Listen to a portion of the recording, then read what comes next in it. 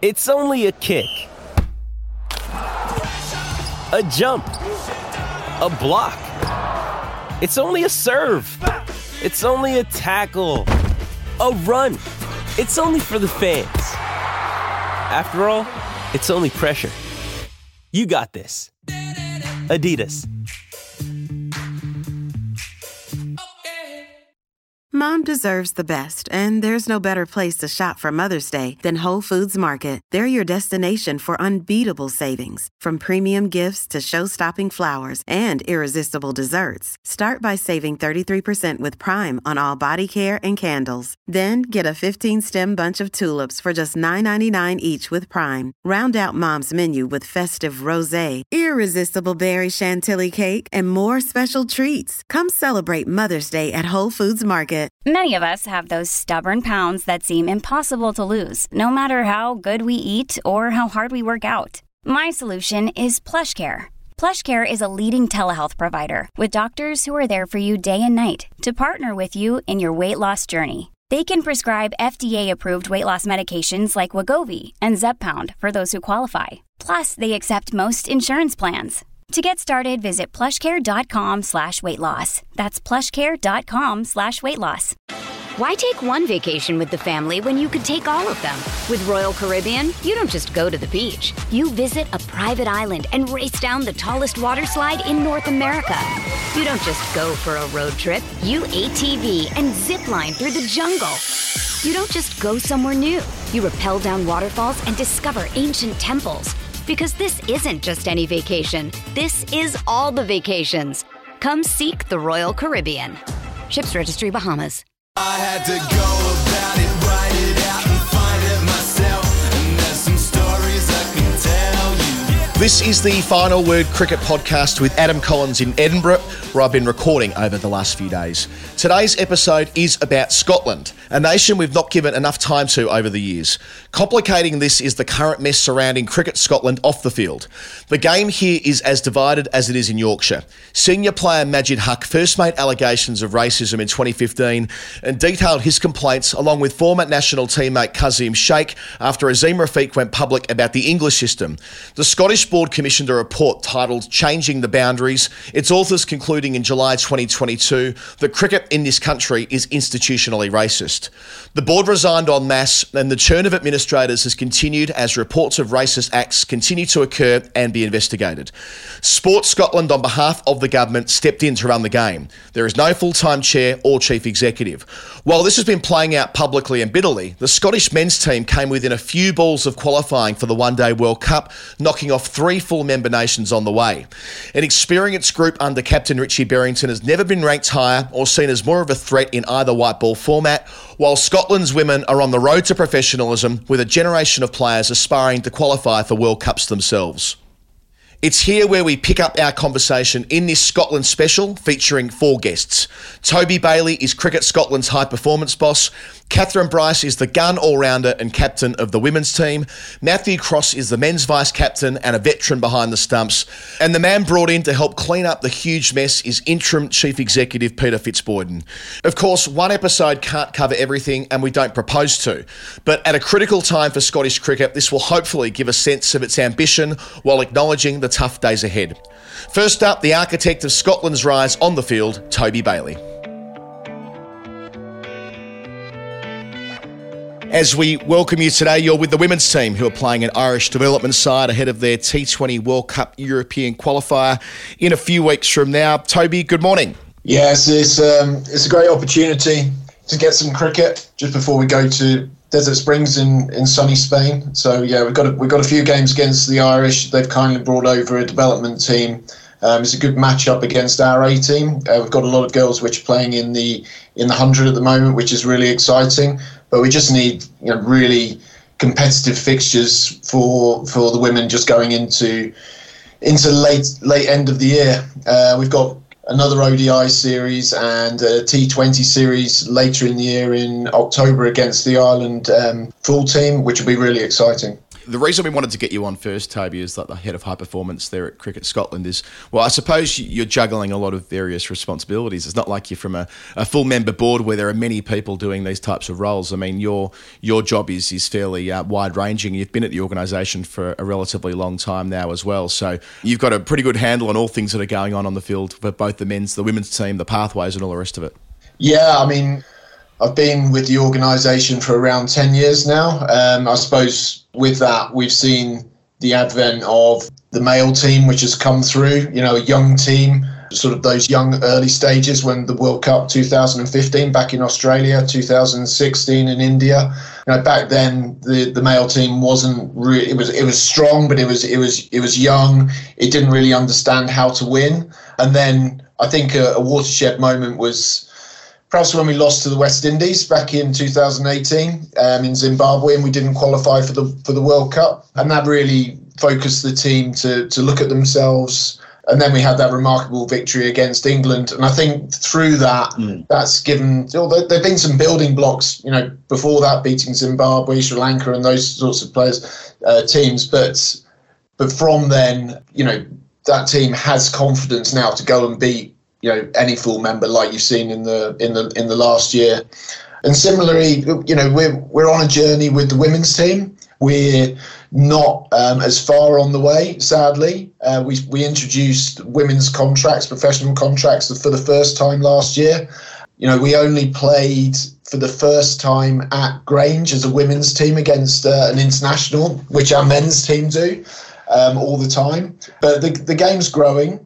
We've got, like I said, a lot of women playing in the 100 and various franchises, regions in England, and that aspect of the game is growing as well. But we need that to catch up quickly with the men's. Yeah, so keen to get into all of this. Let's just start at the fact that you're at a high watermark for the men's program, right? I mean, you're ranked 12th in the world, never higher in the one-day format of the game, not far away from your peak in T20 cricket as well. You've just come off the back of what feels like a very successful competition in Zimbabwe, ever so close to making the 10-team World Cup, which would have seemed fanciful when it went from 14 teams to 10 teams. But in consecutive editions, you've come within one game of making it, beating Ireland, hammering the UAE and Oman, pumping the West Indies for the second time in a year. You knock out Zimbabwe, another full member, by 31 runs to eliminate the home side. It all comes down to Scotland against the Netherlands for the second spot, the last one to progress to the World Cup, and it doesn't quite happen, a high-scoring thriller. But the very fact that you've been on this path and having come so close to World Cup qualification, it must fill you with a significant amount of joy that under your watch that you're so close to being where you want to be. Yeah, it certainly does. I mean, it's bittersweet. I mean, Baz de Leede, he had, the best performance of his life in that game, and fair play to him. He did brilliantly. I think it was just a game too far for us. We exceeded expectations going into that tournament. We didn't have any of our county players available due to county commitments, and that's fine. We didn't have a full-time head coach. We tried to get a coach who was excellent, Doug Watson, who's moved back to New Zealand now, and that's just budgetary reasons. But the guys did absolutely fantastically. They punched way above their weight, and they just put in performance after performance after performance. And I think it goes back to the confidence aspect of when you keep playing these fixtures and you keep winning, you understand how to win. We've got a very tight-knit team. We've got players which want to play for the jersey, which want to play for the Thistle.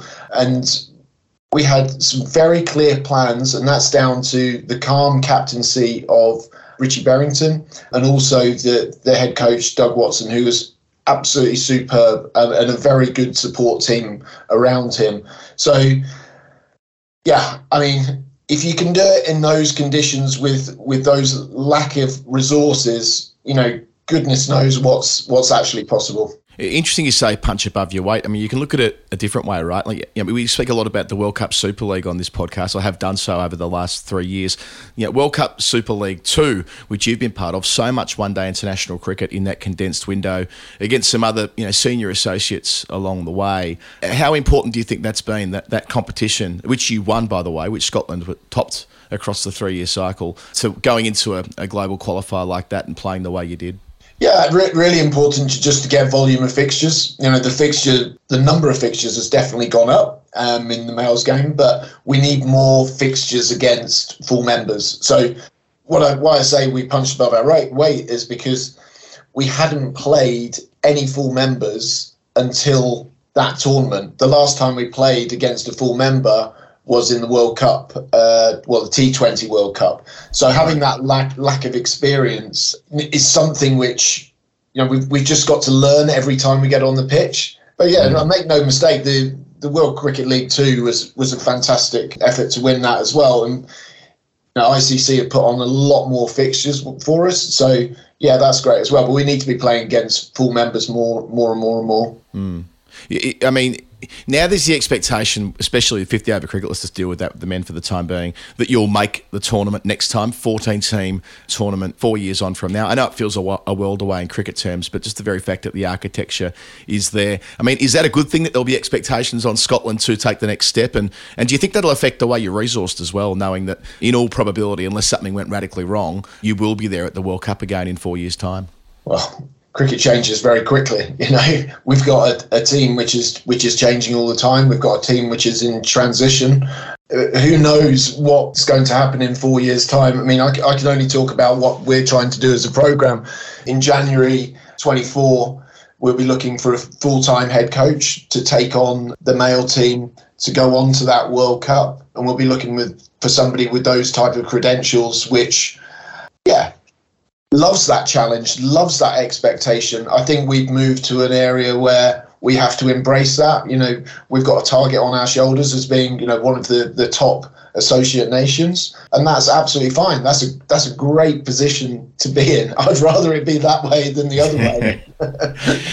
There used to be that joke that Graham Gooch would make about playing against New Zealand. It was the World 11 at one end with Richard Hadley and the Ilford seconds at the other end with everybody else. It sort of feels that way a little bit with Scotland, right? Like you mentioned the West Indies as one side you've had some success against recently at World Cup in Australia last year, and again in Zimbabwe in July. But a month later in the T20 qualification for Europe, you're up against Austria and Germany and Jersey. And I'm not trying to discredit their journeys in saying that, but there's a pretty big gap between the types of cricket that Scotland play when you're duking it out for a World Cup spot and the types of fixtures you get when that's not the case, and the different kinds of European qualifiers that you're not only expected to rock up and play in, but dominate as well.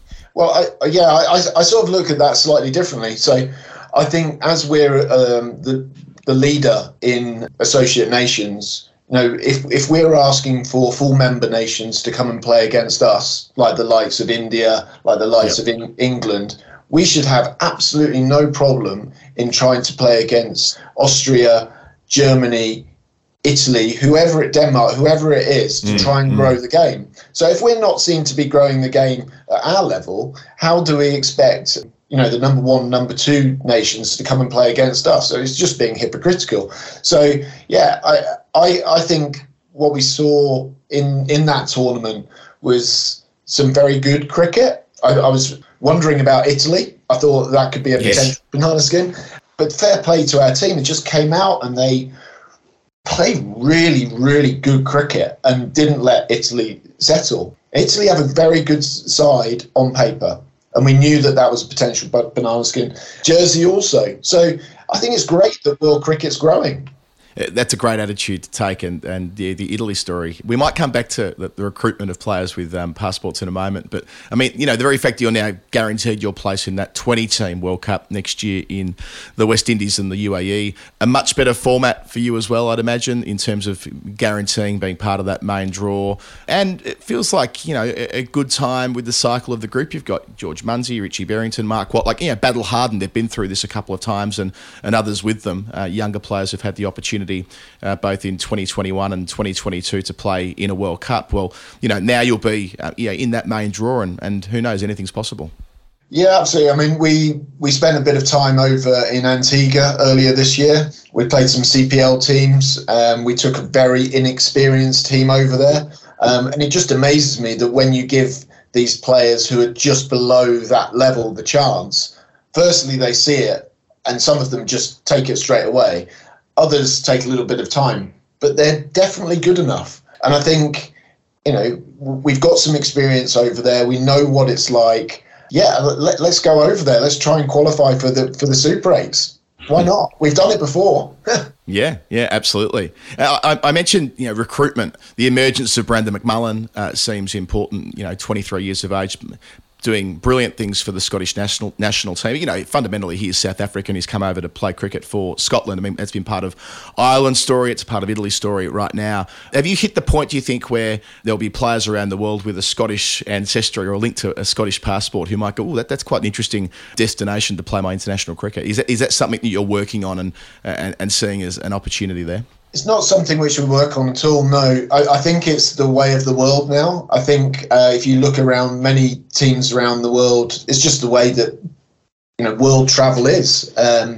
Inevitably you're going to get players which were not born and bred or came through your system, which play in international teams. Just going to the story of Brandon, Brandon has come over to Scotland for not just a few years. He came over to play for Stirling when he was I think, late teens. So he's always had that affiliation. And what we would say is, yeah, great, come over and play your cricket. But we wouldn't introduce you into a programme until that last year that you're about to qualify, because what we want to do is get our players coming through our system to go and play for Scotland. And yeah, if a player appears who's got parentage, who's vastly better than perhaps the players in our system, then absolutely we've got to take notice of that. But we don't actively go out and look.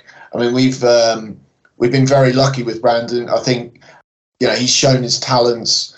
I think what was good with Doug earlier this year, he just said, right, he's batting here. And I was like, oh, okay. And he just gave him that freedom to go out there. And it didn't work for him a couple of times. And my goodness, I think he may have surprised himself. I mean, what a player. Ball and bat. It's just great to see.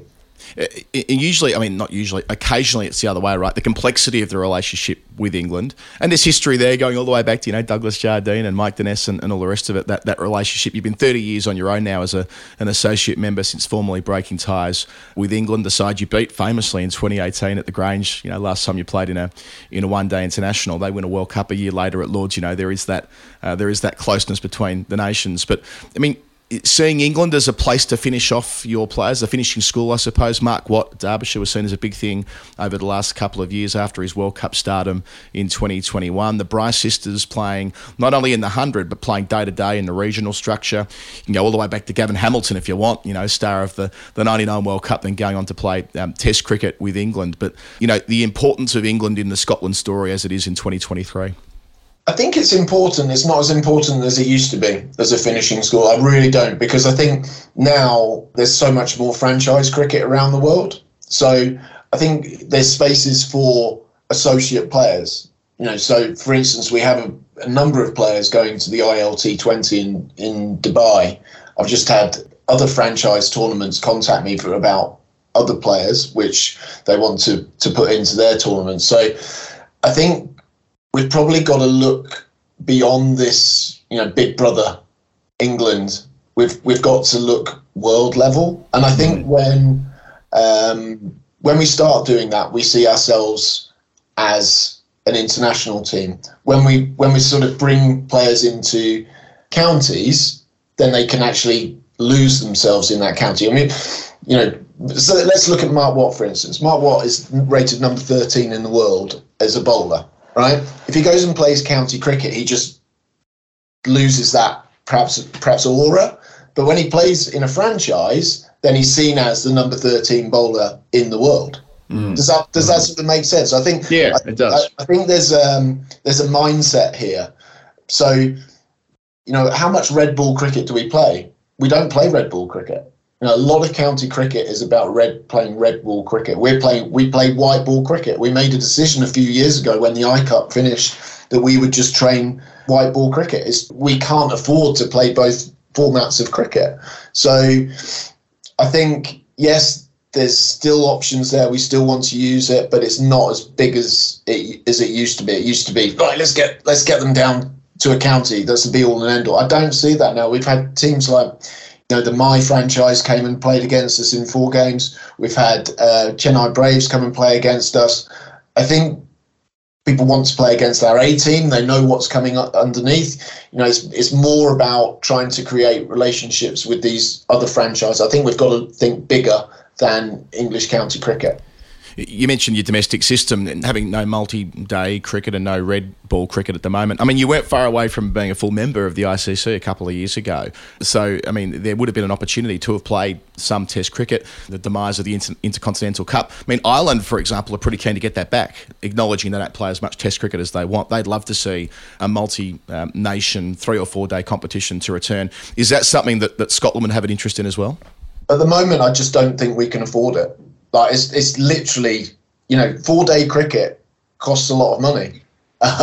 So, I think we've got to concentrate on white ball cricket. I think until the ICC say differently, then that's where we've got to put our resources. And that, we only have a finite amount of resources, and it's up to us to say, right, well, what are the areas we're going to do? I haven't seen any detriment to our players we've seen it in 50 over cricket by not playing red ball cricket.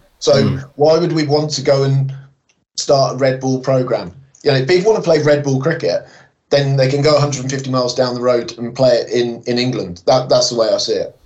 And I suppose at the moment wanting to be expansive might be challenging when off the field, I mean, there's the looming spectre of what's going on, changing the boundaries report and the chain reaction of events as that set off. We can go all the way back to the 2015 World Cup if we wish to, with the Majid Haq allegations then. But I mean, from your perspective, being on the cricket side, not on the sort of board side of things, how much more difficult it's been running a cricket program with so much instability off the field at board level? Look, there's things in the organisation. There's a lot of things in the organisation which we need to get better at. I think we've had to look at ourselves in the mirror and say, look, some of those things are not good enough. We have to look at our policies. We have to look at our transparency. We have to look at the way we're running the game. We have to look at the amount of opportunities which players get to come and play international cricket. We have to look at how we grow the game in Scotland, and for me, that's absolutely fine. I think we've got to do that. It's going to make Scotland a better place. It's going to make cricketers in Scotland feel a lot better, and also bring that sense of community, which it's there. But yeah, look, let's be fair.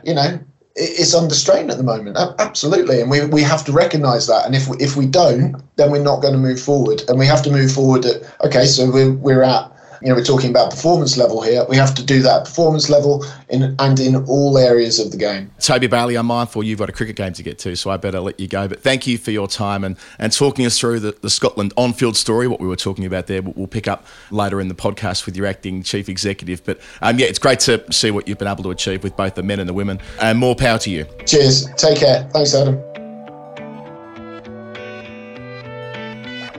You can probably tell that we had a hard deadline there with our conversation as we dashed through as much as we could. But Toby gives a good feel for how they see their place in the world and what's possible in the very near future. I especially enjoyed his answer about giving back to lower-ranked associate member nations in the way he hopes full members will respect Scotland in a similar way. As he said himself, this is the essence of growing the game.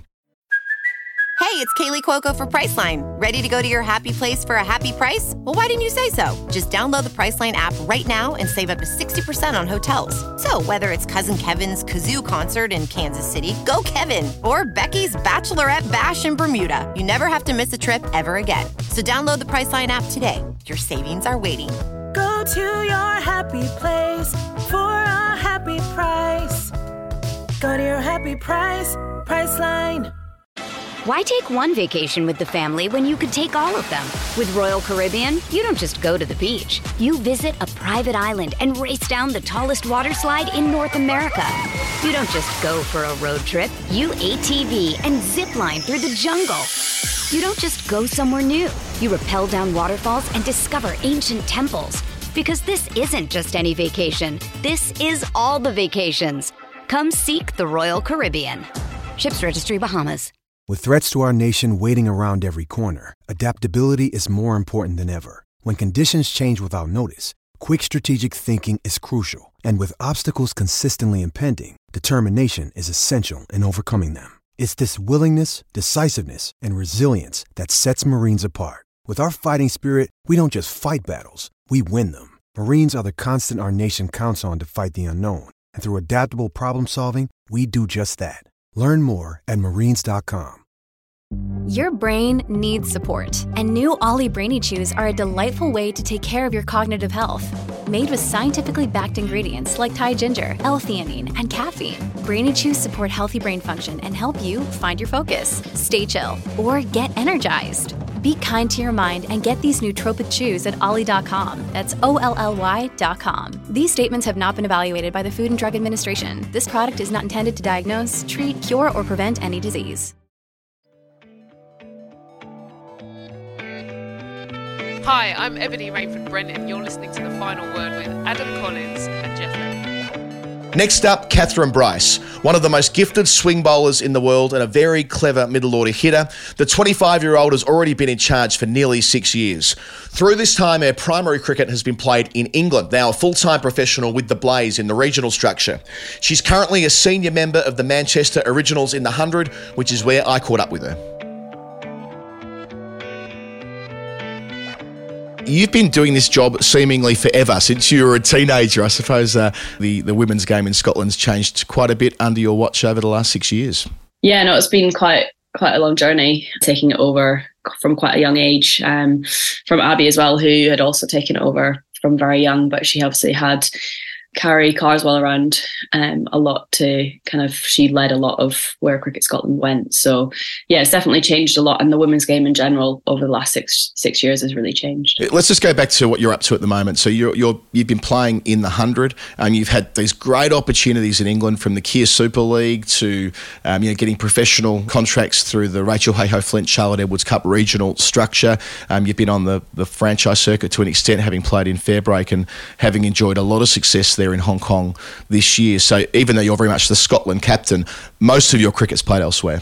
Yeah, there's probably not a huge amount of Scottish cricket, especially the last couple of years since COVID and all the tournaments. A lot of the stuff we play is the global tournaments. So yeah, being really fortunate to have the opportunity to play in, started with the Kia Super League, and then getting a professional contract in England, which I guess makes it possible to play cricket full time, but also be able to play for Scotland as well, which is pretty special. Yeah, so for you and your sister Sarah, who's also on a similar path to you, playing in the same competitions both in England and overseas with Fairbreak, I mean, it just enables you, it lays a foundation underneath what you're able to do and to be full professionals, even if there are Scottish women's contracts, which we'll come to in a bit. Yeah, definitely. I think that's just what started it. And over the last year or so, a few more of the girls have managed to get involved down south, which has been really exciting. And I think at the moment with what we've got in place, being really important to push on the standard of a lot of the players in Scotland as well. So you're ranked 14th in the world at the moment, the Scottish women, which is near enough to where the men are. I think the men are ranked 11th in one-day cricket and 14th as well in T20 cricket. It feels like they're closer to the top table though, in as far as they play full member nations on a more regular basis. They're in the mix for making 50 over World Cups and so on, and whereas the women's tournaments are a little bit smaller. But I mean, you have still been on an upward curve, haven't you? What's your ambition leading this side? What's realistic as far as what level you could reach with tournaments and so on?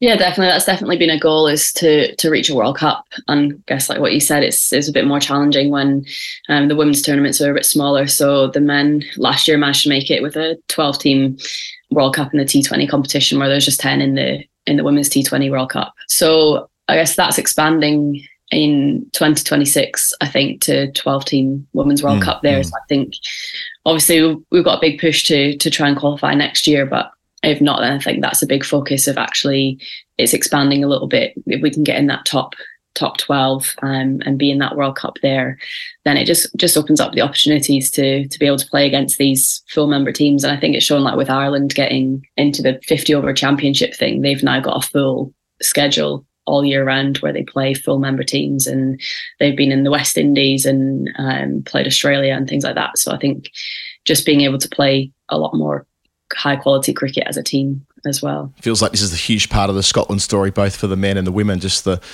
types of fixtures that you get. And it's not as though you're a newcomer or anything. I mean, the Scottish women played the first ever international against England in 1932. Betty Snowball and all the rest of it, and one of the sort of original England greats, but from Scotland in the first instance. But, that thirst for more, it comes through strongly from the men and from your side of the ledger as well. Yeah, definitely. And I think a lot of what we talk about as well is that actually so much of the cricket that we play means so much that it's difficult to then kind of develop much as a player, because every competition that you're playing in is trying to qualify for a World Cup. You don't have any series where you can play many series where you can play the same team over 3 matches or whatever, and you develop throughout that period and you can put different things into practice. It's very much usually you've got to play this tournament and you've got to finish top or in the top 4 or top 2, or beat this team to get through, or you've got to wait again for another year and a half or a couple of years to get the opportunity again. Talking with Toby Bailey earlier in the podcast, we went into the complexity of the relationship with England in terms of it being a finishing school for a lot of men's players historically, and now there's not so much of an emphasis on that necessarily, but it being so important for the Scottish women's side. But you look back at it, I mean, you don't play them really, do you? You've had one day international against England. You haven't played any T20 internationals. You played in the county championship before the reconfiguration of the competition. But you know where England sits in relation to you, because let's be blunt, I mean, they did pinch one of your best players a few years ago. Yeah, definitely, and that's probably happened a couple of times. Like Lee Casbrick went over, ended up playing for New Zealand, and Kirsty Gordon obviously played for England as well. So I think it's so hard when you've not got the consistency of fixtures. Especially at that time, there wasn't any other way of being a professional cricketer, so you had to go and find that elsewhere. So hopefully now you've got the different sort of structure that we've got, we're able to find that professional cricket, but also be able to play for Scotland. And yeah, I've never played against England. I think Carrie might have played back in the early 2000s or something like that. Was probably the last time that Scotland played against England. So yeah, it's a very rare thing. Well, the contracts having come in, is it this season you've had professional contracts in Scotland for the women for the first time? I assume that doesn't mean that every player on your books has a full-time deal, but I mean, the very fact that they exist, we saw that in Ireland. They got professional contracts for their women in 2019, and you've already referred to what they've been able to achieve in a relatively short space of time. Do you see that as the example where the seeds are being sown now for what could become a full-time Scottish women's program sooner rather than later? Yeah, I think so. It's probably very, very little at the moment, but it's at least a step into the ring, I guess. So there's about 6 or 7 full-time, 1 or 2 day, 1, 2 or 3 day, I think it is, contracts for the women. So there's a couple on, I think it's a couple on 2 days, couple on day and a half, and a couple on 1 day a week. So, it's not much at the moment. And I guess a lot of the challenge as well is not having a full-time coach and coaching structure around that as well. But at least it's a start, and they're in place, and hopefully it'll just kind of grow from there, and the resources of what comes through, and they'll be able to expand into kind of what you see more of what the Ireland women have got, or the men have got their 12 full-time contracts as well. And it's at least somewhere to get started from. It must be frustrating when you do lose those players. Lee Casbrick, perhaps the most high-profile instance, going to New Zealand and being a mainstay of that side. However, we're always sort of hearing rumours that she might come back to Scotland. I mean, is there anything in that? Do you try and, when you see her around the world, around the circuit, do you sort of say to Lee, you're not playing for New Zealand as much as you used to. Do you want to come back home? Yeah, definitely. She's been involved in the last year. So she came back to Edinburgh after she wasn't really getting much playing for New Zealand anymore, so she was back in Scotland for a little bit and helped out with a few of the sessions. And I think a few of the girls were saying, do you want to come back and play? But I think she got called up last minute to tour Sri Lanka quite recently and played for New Zealand again there. So that's probably her not able to play again for a few years now. But you never know, in a few years' time when her career has kind of come to an end there, and she's maybe still feeling like she can play, she might be able to pull out the Scotland colours again. But hopefully, you just need a few more of those kind of strong players to kind of really drive the system forward. And if you can hang on to them and get a bit more experience of players that aren't having to stop playing cricket because they need to go and pursue other careers, then hopefully it'll continue to grow. And I think that's what Ireland have been able to is keep a good core of players for a long period of time. And I think a couple of them have just retired recently, like Mary Waldron and Shauna Kavanagh. But I think now they know that there's those players coming through the system that they've they can actually step away and Irish cricket will still be in a good place. Without wanting to overdo this line of inquiry, but Kirsty Gordon played half a dozen games for England, but that's 4 years ago. She could theoretically come back and play for Scotland again. And when she left, she was seen as a prodigy of sorts through Scottish ranks. Is that realistic that Kirsty might come back and play for the national team if there is a route to her balancing off her regional and domestic commitments in England and being paid on full-time terms there whilst representing the Scotland national team again? Yeah, possibly in the future. I actually live with her at the moment, so I can ask her every now and again if she wants to come back and play. But I think at the moment she's quite happy playing regional cricket and still kind of hanging on there. I think with a bit of hope. You never know what happens with the English system, and when different coaches come in and have a bit of a different perspective in. Actually, she's still performing really well in the regional system and still got those ambitions to try and play for England again. You've got Ireland in Scotland this week, a development side playing against effectively your Scotland A team with an eye to what's coming up with the European qualifier, which is only a couple of weeks away, isn't it, with France, Italy, the Dutch, Spain. I mean, that feels like an incredible opportunity for your team. If you can go over there and win that, you kind of got sort of that 1 foot into the next World Cup.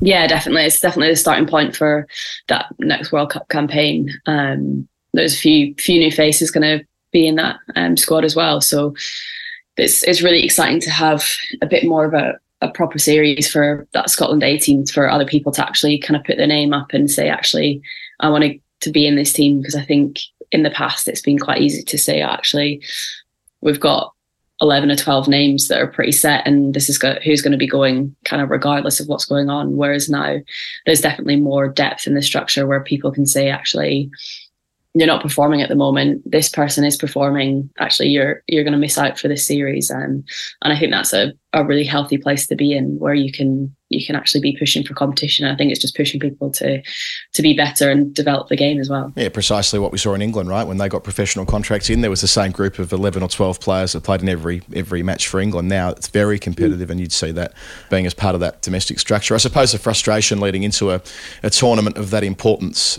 in September is that the only cricket your team have played this year is one tri-series with the Netherlands and Thailand. I mean, I know you're all getting great experiences in England, but as a group, it's not easy to gel right away, is it? Yeah, definitely. And I think that's what we saw last year. Was we had the Commonwealth Games qualifiers in January, and then there wasn't any international cricket until we had the global qualifiers in August, September time. So again, it was the same sort of thing of you just don't have, there's a few of us obviously playing in England that get a bit more cricket, but the cricket you get together as a team is just so limited that it's so difficult to kind of come together and be like, right, we're going to try and get to a World Cup with no kind of proper series to build into it or anything like that. I suppose the upside for you personally is that your cricket's never been going better. I mean, we touched on fair break before, but I mean, you dominated that tournament with ball and bat earlier this year against some of the biggest names in global cricket. You must feel really confident that, you know, into your mid-20s now, that you're playing the type of cricket that can match it with anyone in the world.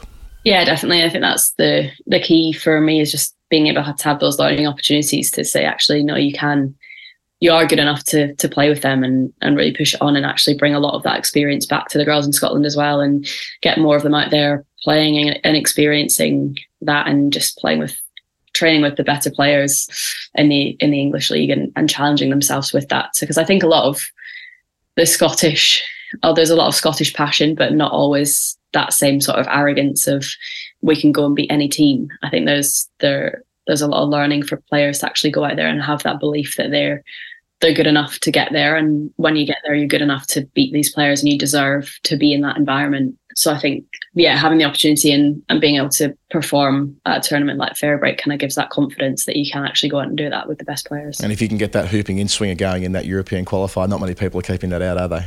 Yeah, definitely. Yeah, just keep that going.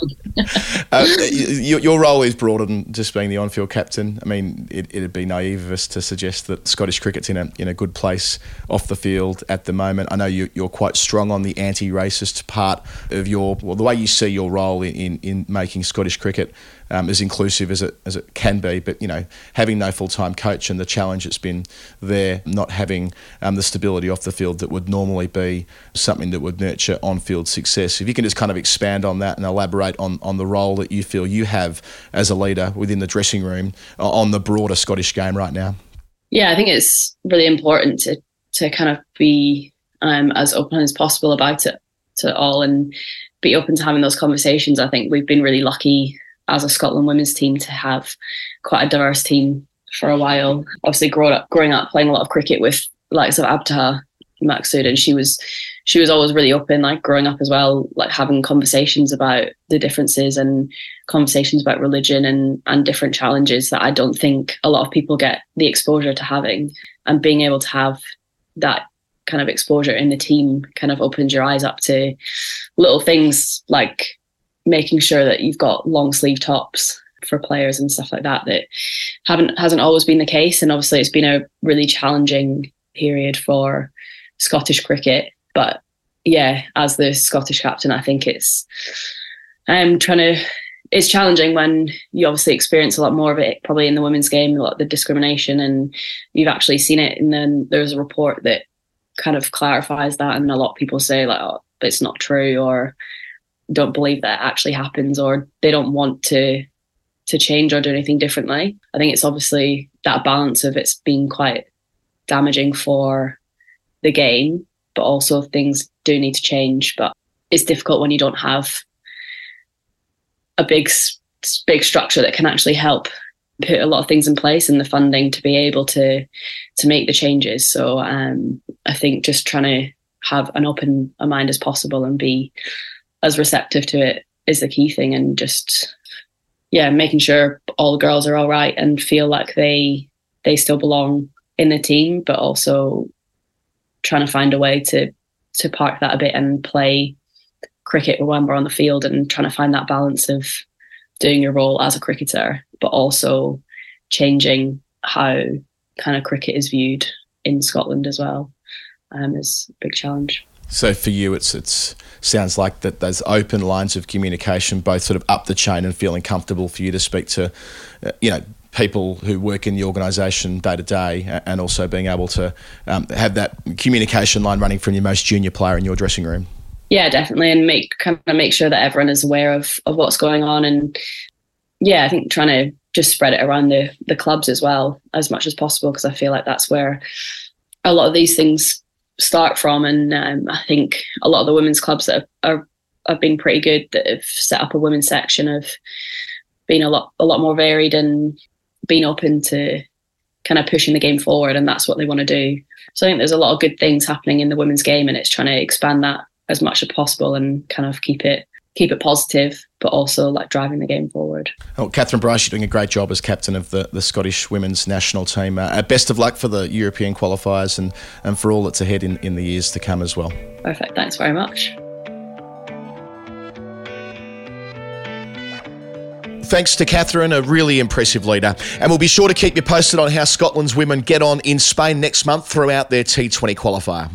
Matthew Cross has been a mainstay behind the stumps for Scotland's men since making his international debut in 2013. As we heard from Toby earlier in the episode, this is a side that's been on the charge over the last few years, back to when they knocked off England at the Grange in 2018, a game where Matthew played his role with a brisk 48. And it was on the balcony of the beautiful Grange Cricket Club where we met. A ground you've played so much over the last decade, including, I suppose, the last time you played England here, you made that contribution in a victory over the side that went on to become the world champs just 12 months later. It must hold special memories that day. Yeah, look, we've been lucky to play a lot of games here at the Grange, and there's been a lot of special memories, but none more so than the England victory. You sort of look back on that 5 years on, we're almost 5 years to the month to that victory, and reflect on where that side was then, which felt like not a one-off, but it felt like, wow, Scotland have knocked off England, to now you're doing that on a pretty consistent basis, beating full member sides who in theory have a lot more or a lot better resourcing than Cricket Scotland do.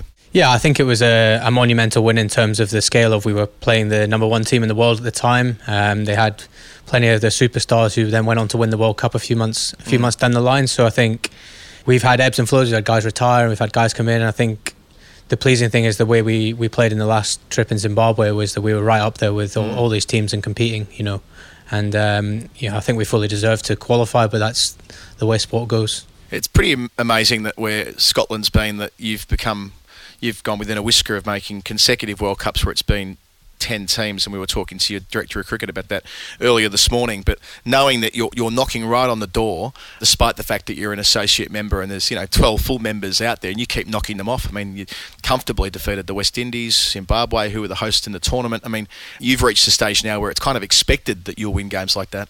Yeah, I think with the way associate cricket is, we play a lot of this cutthroat cricket, and some of those teams don't get to play that kind of cricket where there's something on the line every time, and we're just used to having to win every game, and every loss feels like a big momentum shift. So I think in the respects of qualifiers, we seem to step up a lot, and look, we were fantastic in Zimbabwe, and like I say, it's just a bit of a shame sometimes the cricket gods aren't with you. A 20-team T20 World Cup will naturally help your qualification chances. Well, I mean, you'll be there in the West Indies and America next year in a bigger global tournament where you won't have to kind of play that preliminary tournament that's been the case in 2021 and 2022. That's been frustrating, I suppose, to an extent, where you're there but you're not quite there, despite enjoying some success at both of those. But that must be tremendously exciting, knowing that you'll be drawn in a group with 4 other big senior nations in a T20 World Cup. Yeah, look, I think it's a good thing. It means we go to the World Cup playing 4 games this time for definite, not 3. And I think it was always the slight lottery of 3 games in T20 cricket, it coming down to run rate and things like that. And 1 extra game at World Cup is exciting, but obviously the chance to go through and then get to I think it's the Super 8s will be pretty special. You see here you've got a protective cast on your finger at the moment. I mean, I guess that's an occupational hazard for a wicketkeeper, but it'd be remiss of me not to ask, how's it going, your broken middle finger there? Yeah, it's okay. I had surgery 2 weeks ago. I had my stitches out yesterday, and it's just a bit of recovery time now. So I'll be like this for another 4 weeks, and then hopefully back to some sort of cricket stuff. Right. So, I mean, you're vice captain now. You've been a member of this national team for a decade, principally as wicketkeeper, but opening the batting recently in the World Cup qualifiers. I mean, are you feeling like your cricket's in as good a place as it's been throughout your Scottish career right now? Yeah, I think yes, and I think also the team's in a really good space. We have lost a few important players in the last couple of years. Namely Kyle and Callum. Yep.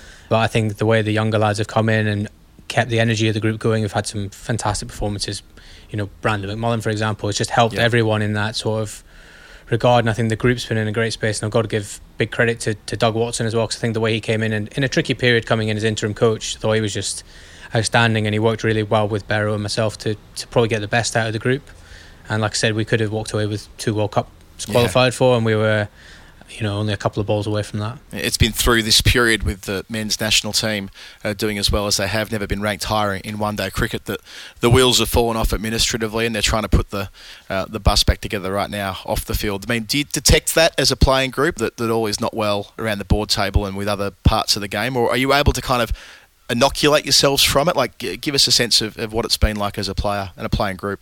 I think in this day and age of social media, it's tough to just say you can just ignore it. I think we're well aware of it, and we know we're trying to rebuild our reputation as a brand. I think ultimately as a playing group, we've had the games in front of us to go and win. We've won Cricket World League 2, we won the qualifier just here now, and we did a pretty good job in Zimbabwe, albeit not quite finished it. But I think we're just really focused on trying to do the best on the field. And like I said, the group as a playing group's just been in a fantastic space, and really been enjoyable to be a part of. As a senior member of that dressing room, and your colleagues who are as well, do you feel like there's like a responsibility as ambassadors, as senior players, to kind of advance the anti-racist cause around the game as well? Like, you kind of feel that expectation as players, that it's kind of on you to be leading the way for the whole organisation too?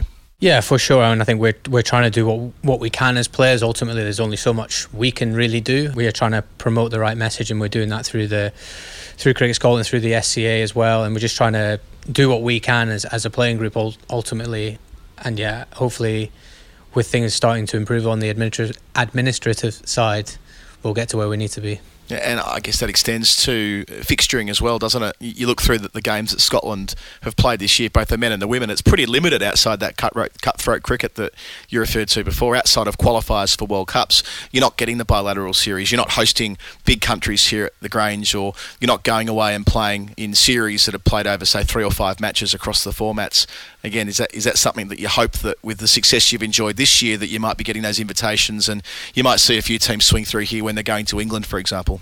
Yeah, I hope so, and I think that's always sort of been the feeling that will happen. I know it's not as easy as that just to organise these kind of series, but ultimately if we're going to get to becoming a full member, I think we need that kind of cricket to keep putting wins on the board, to help develop some of the younger players and develop, playing in front of home crowds. Like, we play more cricket away from home than we do at home, which is a bit crazy, but it's just the world we live in. We seem to spend 90% of our games are abroad, so we don't get to play in front of home crowds, but when we do, they're all here watching, and it's fantastic. But yeah, look, we need more cricket, simple as that. Men, women, even the A team, the juniors.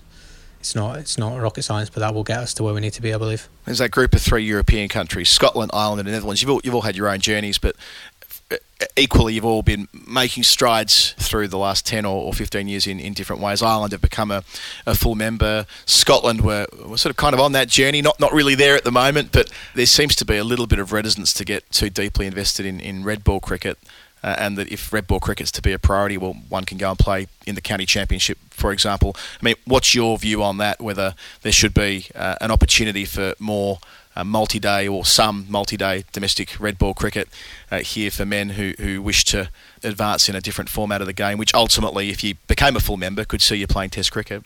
Yeah, look, I think as a playing group, we'd love to play it. I think that's sort of out of our control in terms of sort of the financing and things around it. You hear about how much playing Test cricket and stuff costs these teams at the bottom end, and I think we did play it back in the I-Cup days, and we thoroughly enjoyed going to different countries and playing 4 days of hard cricket. And I think if it came back to the table and it was a viable option for Scotland, we would be happy to do it. So kids growing up now, like, at your local club, you're sort of 15, 16-year-old young boys and girls coming through. Do they sort of think about being one day able to turn out for Scotland in Test cricket, or is that not really part of their development? They're more thinking about how they can be the best white ball, resourceful, clever, and tricky, bag of tricks cricketer they can be? That's a good question. Honestly, I don't know. I mean, I think obviously the skill set isn't too dissimilar. I think you watch in England the way they're going about it at the moment. It is changing quickly in Test cricket, I think, as well. And I think ultimately we're just trying to produce good cricketers. And I think guys who have that ambition to go further and want to go further end up playing down in the counties. And I think we've seen quite a lot of our lads go through the counties at some points. Like I said, ultimately, if the ICC put the I-Cup back on, I'm sure we'd be all up for it and go and try and win that as well. Yeah, because there's, the configuration of World Cup Super League, League 2, which you won last time around, it's a bit unclear what it's going to look like in the next 4 years. I know it'll exist, but a different structure with a 14-team World Cup, which really you guys should be in, right? I mean, based on rankings, based on form, based on the way you've played in World Cup qualifiers, that shouldn't just be like an outlier ambition. You should be hunting that as we deserve to be there. Now go and secure that. But the types of fixtures you might get between now and the next round of World Cup qualification, it's a bit unclear. Yeah, no, you're spot on. I think I'm sure when we sit down before the first round of the World Cricket League 2, we'll say we want to win this thing again. Yep. So by doing that, we'll get ourselves pretty close to qualifying for that 2027 World Cup.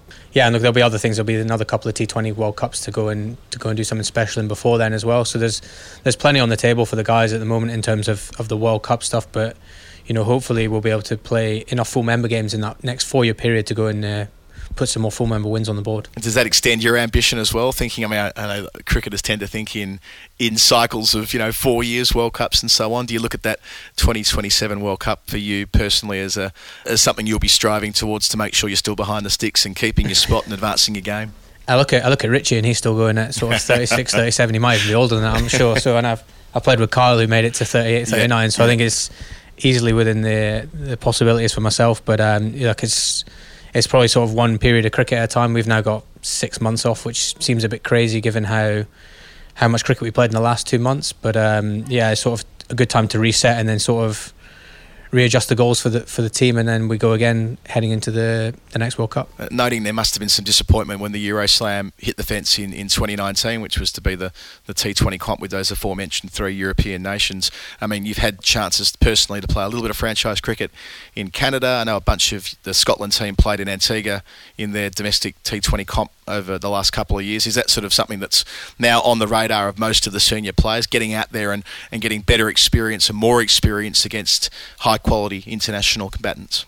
Yeah, I think it's massively important now because the opportunities out with the associate game are massive now. You know, we see how quickly associate cricket is actually growing. I think especially the teams we play against, it's sort of alarming to see how quickly they're all catching up as well. And that's part of our responsibility to go out there, promote associate cricket, promote Scottish cricket, you know, put in big performances as well. I think that's the one thing the guys come back from these things saying is that playing with all these sort of superstar stuff and playing against them is pretty cool, but we're on that level now and we have to expect that of ourselves to go out there and win games for our franchises and for our country. Matthew Cross, congratulations on what's been a really excellent couple of years on the field for the Scottish men's team, and here's to more of it in the years to come.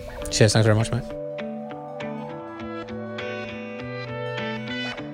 Here's to Scotland's men continuing their rise, not only making more World Cups but doing plenty of damage when there, with Matthew Cross front and centre. This episode is brought to you by La Quinta by Wyndham. Your work can take you all over the place, like Texas. You've never been, but it's going to be great because you're staying at La Quinta by Wyndham. Their free Bright Side breakfast will give you energy for the day ahead. And after, you can unwind using their free high-speed Wi-Fi. Tonight, La Quinta. Tomorrow, you shine. Book your stay today at LQ.com. Another day is here, and you're ready for it. What to wear? Check. Breakfast, lunch, and dinner? Check. Planning for what's next and how to save for it? That's where Bank of America can help. For your financial to-dos, Bank of America has experts ready to help get you closer to your goals. Get started at one of our local financial centers or 24/7 in our mobile banking app. Find a location near you at bankofamerica.com/talktous. What would you like the power to do?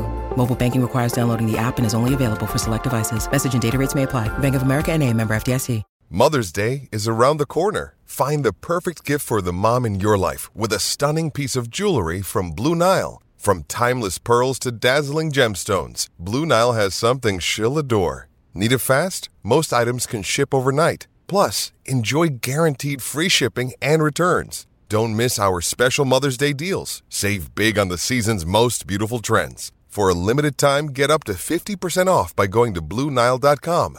That's BlueNile.com.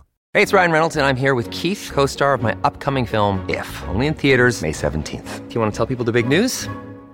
All right, I'll do it. Sign up now and you'll get unlimited for $15 a month and 6 months of Paramount Plus Essential Plan on us. MintMobile.com/switch. Upfront payment of $45 equivalent to $15 per month. Unlimited over 40 gigabytes per month. Face lower speeds. Videos at 480p. Active Mint customers by 531.24 get 6 months of Paramount Plus Essential Plan. Auto renews after 6 months. Offer ends May 31st, 2024. Separate Paramount Plus registration required. Terms and conditions apply if rated PG.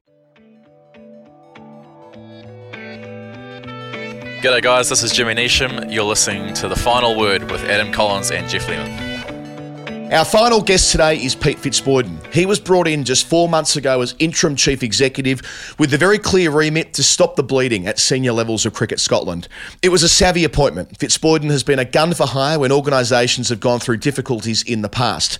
Our conversation goes to that and specifically the next steps as the organisation comes to terms with the assessment that it has been deemed institutionally racist.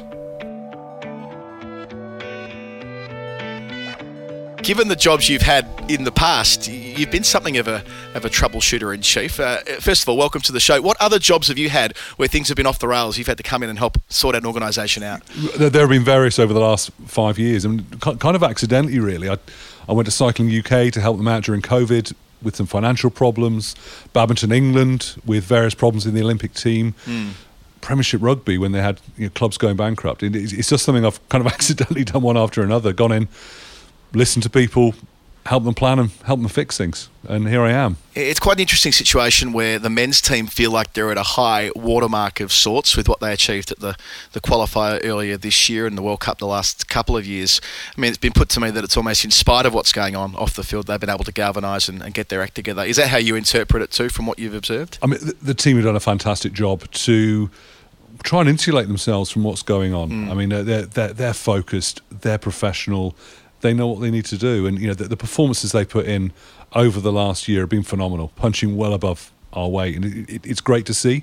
And to a degree, it's our problem, not theirs. And what we wanted to do is make sure they can focus on cricket, what everyone wants to do. So there are some pretty key appointments that need to be made by the board and by the executive. Women's coach, I know the men's coach situation has sorted itself out now, which is a good thing, but a full-time chief executive to replace you, a full-time chair. There have been, as I said, since the initial reports of institutional racism inside Scottish cricket, a number of people who've gone through those chairs. Are we any closer to having the top brass in place? I really hope. I feel like I spent the last year in interviews, so I really hope so.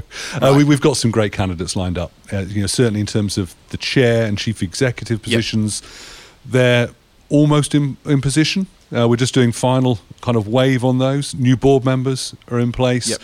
From there, then we can start sorting out the performance team, head of performance that will go out soon, and then finalise the head coaches. So there's a kind of a cascade, if you like, going down. But we've left no stone unturned to get the right people in the right positions and get some stability. That's what everyone's crying out for, some real stability in Scottish cricket. And I assume almost as difficult a job as the chief executive and chair will be the head of EDI as well. Is that part of this recruitment process as well? It is. And I think what we need to do is get the chair and chief exec in position. They're critical. Get the best people we possibly can, but not pre-decide what they want, because what we want to do is give them a solid ship, but allow them to really dictate what they want in the organisation, what they want it to look like. Do they want a slightly different structure? Do they want to spend the money slightly differently? And all of that will actually be dictated by the strategy, because we're currently doing the biggest ever consultation with the Scottish game to ask the Scottish game how they want cricket to be run. I think once we've heard that, then we can decide, okay, great, these are the positions we need. This is where we need to focus our money to make sure Scottish cricket not only recovers but flourishes. And I think they're the plans we've got in place, and we need the right people to drive that forwards. Does it lend itself to a certain type of candidate who wants to come in, kind of similar to you in a way, people who've had experience in organisations that have gone off the rails? Or do you think it kind of works the other way where people are a little bit wary of putting their name forward? I can't speak for them. What I can say, we've got some fantastic candidates, and in fact phenomenal in terms of the people that we're considering at the moment. In terms of the right background, you need someone who is used to change, absolutely.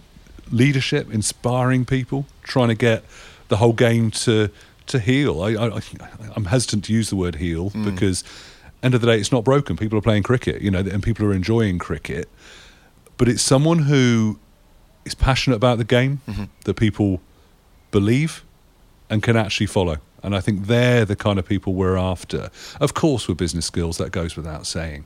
But someone who just got real credibility that people can really get excited about leading a Scottish cricket. It feels like heel's a pretty good term for it. I mean, Scottish cricket, from the outside looking in, feels like it's tearing itself apart since Majid Haq and Kasim Sheikh expressed their views publicly, as they have over, going back to 2015 in the case of Majid. People taking sides. There's some similarities to Yorkshire there and what we saw in England over the last couple of years. There have been administrators who've come through who've been divisive as well. A lot of this has been duked out in the public domain, on social media as well. It's going to take a lot of work to bring people together. You're absolutely right. And I've spoken to countless people over the last few months from all sides. I will call it sides. It sounds a little bit kind of entrenched, but I think it is. What's really interesting, when I speak to everybody, there's so much hurt in all quarters, every part of the game. But a lot of that hurt is when we look backwards. When we talk about the report, people disagree with this, that and the other, how it's been handled, how we've handled everything. When we look forwards about the game we want to create, that there's real consensus, that everyone agrees that a more inclusive game is great for everybody, that's more accessible, better facilities, all these kind of things that everyone agrees with. So what we're trying to do is get people to look forwards, not back.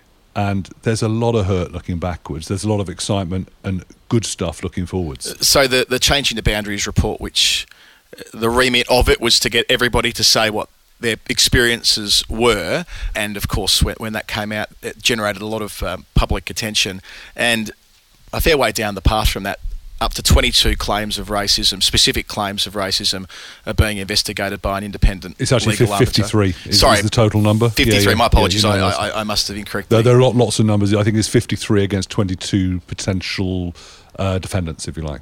Okay, right. But it's a big number. And again, sort of externally, it feels like the absence of information about that lends itself to vast speculation. Is that kind of in your chair where you are at the moment? Would it be nice for you to be able to talk more about what's been said in the Changing the Boundaries report, or is it we're at this stage now where this just has to take place behind closed doors? I think it would. Well, not behind closed doors. We want to be as transparent as we can. Okay. I think a lot of what is really confusing for people at the moment is there are so many things going on. The Changing the Boundaries report is done.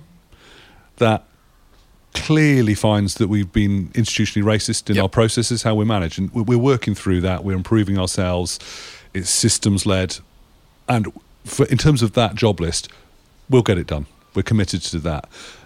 The bits around the cases of racism came out of that report, but they are separate. And yes, there are 53 of them. They're working through. We're just under halfway through those in terms of coming through and getting them researched. But they are separate. And I think that's where people need to kind of understand that a little bit. So getting into the guts of it, you were, as an organisation, very happy to acknowledge the institutional racist tag and claim and so Absolutely. on. But equally, you don't want to prejudice the 22 or 53. They need to be looked into individually, independently, right. Which they are. Harper McLeod and also Sporting Equals are looking into them independently. When we get those reports, we act on them. You know, in a lot of cases, this isn't about having a guilty, not guilty verdict. You know, the people who are complaining don't want that. It's not about retribution on the whole. It's about making the game better. And most of the reports that I've had make really sensible recommendations about things we could have done better and things we've got to improve. And that's what we've been focusing on. But that said, the sooner we can get these 53 cases through, the better. Not to rush them by any means. But I think once we have them, we know what we've got to improve, and we can start to heal the game. We can start to move forward. We can, when I say put it behind us, I don't mean ignore it. I mean fix it, but look forward about this better game, an improved game that we're all excited about doing. And it is something in the back of everybody's minds. And I think the sooner we can get that done, the better.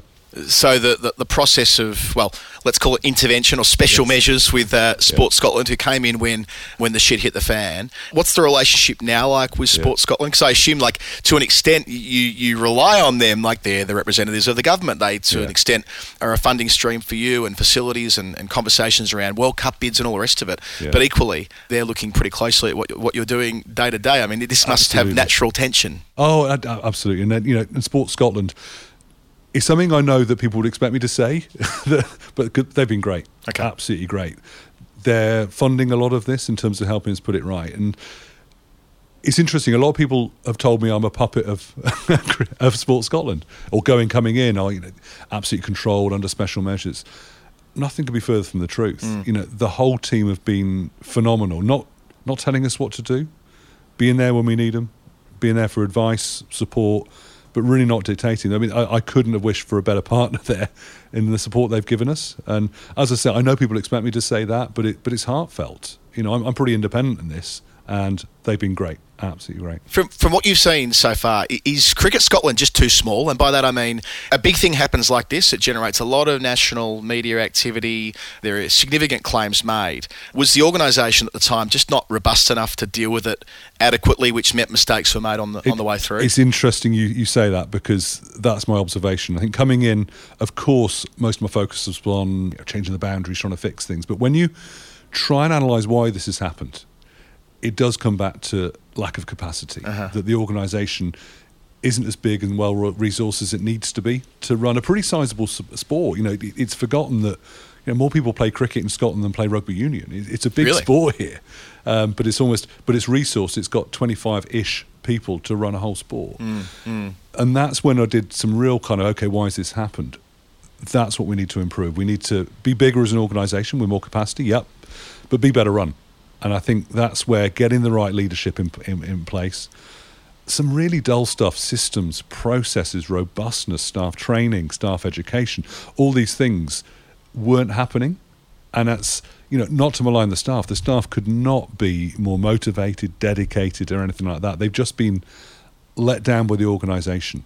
So for me, what I want to leave behind to my successor, and hopefully be in place within a couple of months, is a good organisation that's solid, well run, and a blank canvas.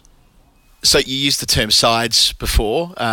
Long-term former chair Tony Bryan has been critical of the way that the report was constructed. I know he was chair when it was initiated, but nevertheless, there's some grey area there around how he sees it being brought together. There are other groups involved as well, such as Running Out Racism, who've been working as an advocacy body and collaborating to an extent with you as well, and their position has been looking for, as I understand it, sort of not looking for retributive justice necessarily, not looking for people to have heads on a stick, as much as trying to find a respectful and peaceful way of resolving this to move forward. But it feels like in the margins, there are groups and people who will never accept anything short of there being some sort of retribution for what's taken place over the last number of years. I mean, that's going to be difficult to square as well, for whoever it is. I haven't felt that there's a desire for retribution. I haven't felt that, speaking to everybody involved. I think everybody, when they look forward, actually just wants a better run sport that's fairer, more inclusive and everything like that. I can't speak for previous chair's opinion of the report. When I've read it, it seems very balanced and reflective of the organisation I see, that hasn't got robust processes or didn't have rather, does now, of dealing with some of these things. The stuff we put in place now in terms of dealing with discipline issues, whether that's racism related or other, is now world class. It's an independent panel with solicitors, lawyers that deal with it. We've got staff in place. We've got systems and processes that deal with things very quickly. Now it's really good. It wasn't before. And I think just doing that throughout the whole organisation, getting it fit for purpose, getting it not just fit for purpose, but actually world class in some areas, has just been, unfortunately, it took the report to do it. But now it's in place, and it will be well run going forwards. I think that's something that we need to focus on and make sure we don't rest until we're a great organisation. And look, your sunlight's the best disinfectant with these things that often can be with a more open organisation. Presumably, at some point, this will lead to a more adversarial, formal process akin to what happened with the ECB in Yorkshire, right? Where there'll be a chance for maybe appeals or those who have been identified as having committed racist acts having to front a public sort of style panel. That's going to mean that before what you're describing there can occur, there's going to be more pain. It seems somewhat inevitable. It might be, it might not be. We don't influence the independent panel in terms of what they think needs to happen. Okay. But I think something I said earlier is absolutely true. The vast majority of people who made these comments, made these complaints, don't want retribution. They want a better sport.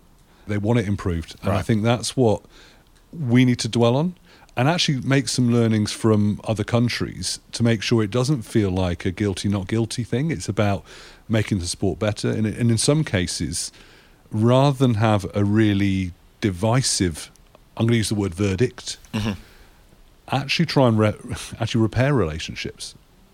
Where people are willing, why wouldn't we get people together to say, do you know what, maybe I did make a mistake, maybe I could have done something differently. And that's what the focus has been on a lot of these cases, and not have this drama, not have this divisive drama, and rather actually try and make the sport better, make relationships better. And I think the people I've spoken to so far are supportive of that kind of end game, right? Not more divisive, drama.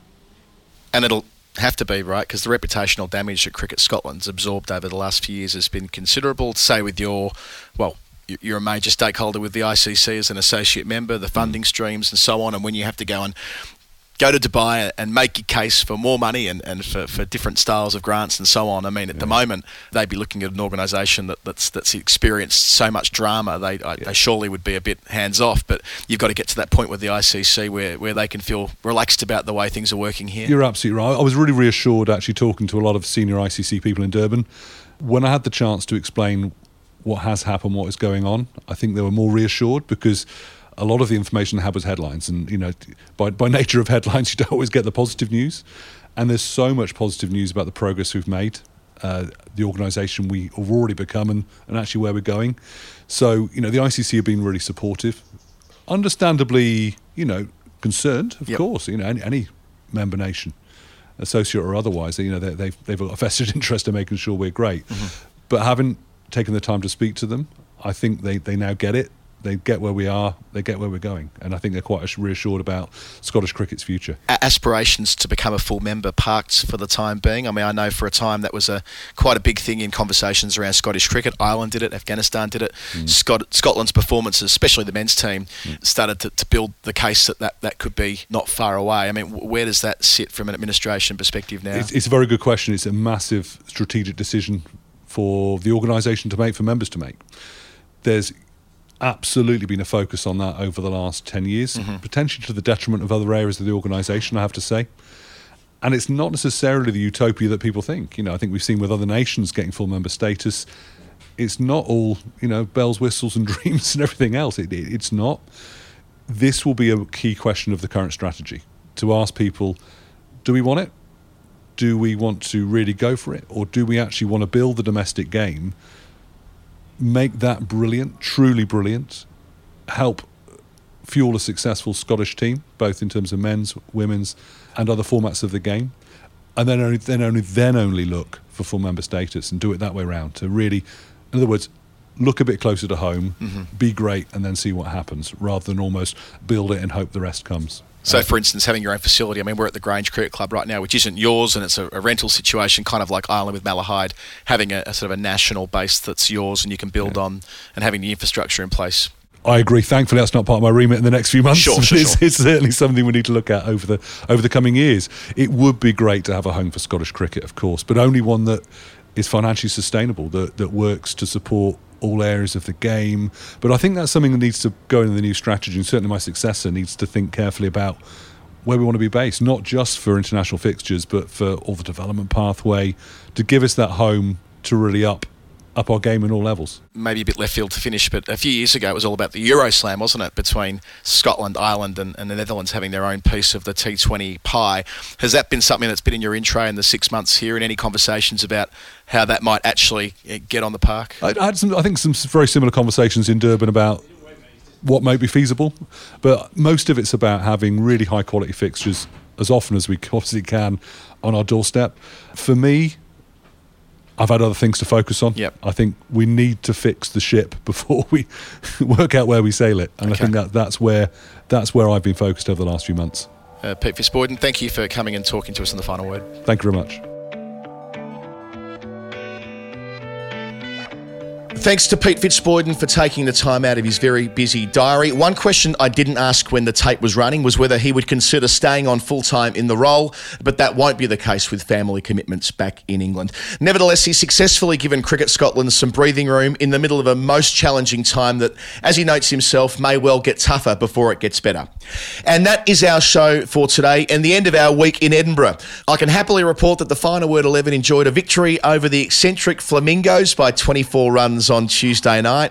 So we remain undefeated in our various fixtures, 5 from 5. A number of us also took the field for the Lord's Taverners on Wednesday as we continue to strengthen the bond between the Final Word and that fine charity. Indeed, I'm recording this from there right now at the Stenhousemuir Cricket Club, where Pat McKeon, one of our listeners and patrons, on about 15 not out or thereabouts. For nearly 75 years, the Lord's Tavs have been doing a power of work, making cricket a big part of the lives of young people with disabilities or born into other disadvantage. We would love you to sign up to their mailing list to learn more about their fine work.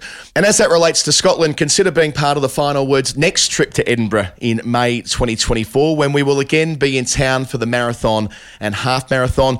This was a great success earlier this year, raising about 6,200 quid for the Tabs.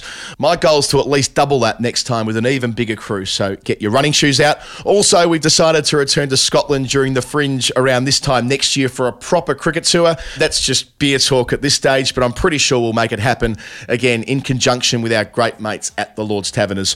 All right, thanks again to our guests today and to Cricket Scotland for making their players and staff available to us. This has been The Final Word with Adam Collins. Bye for now.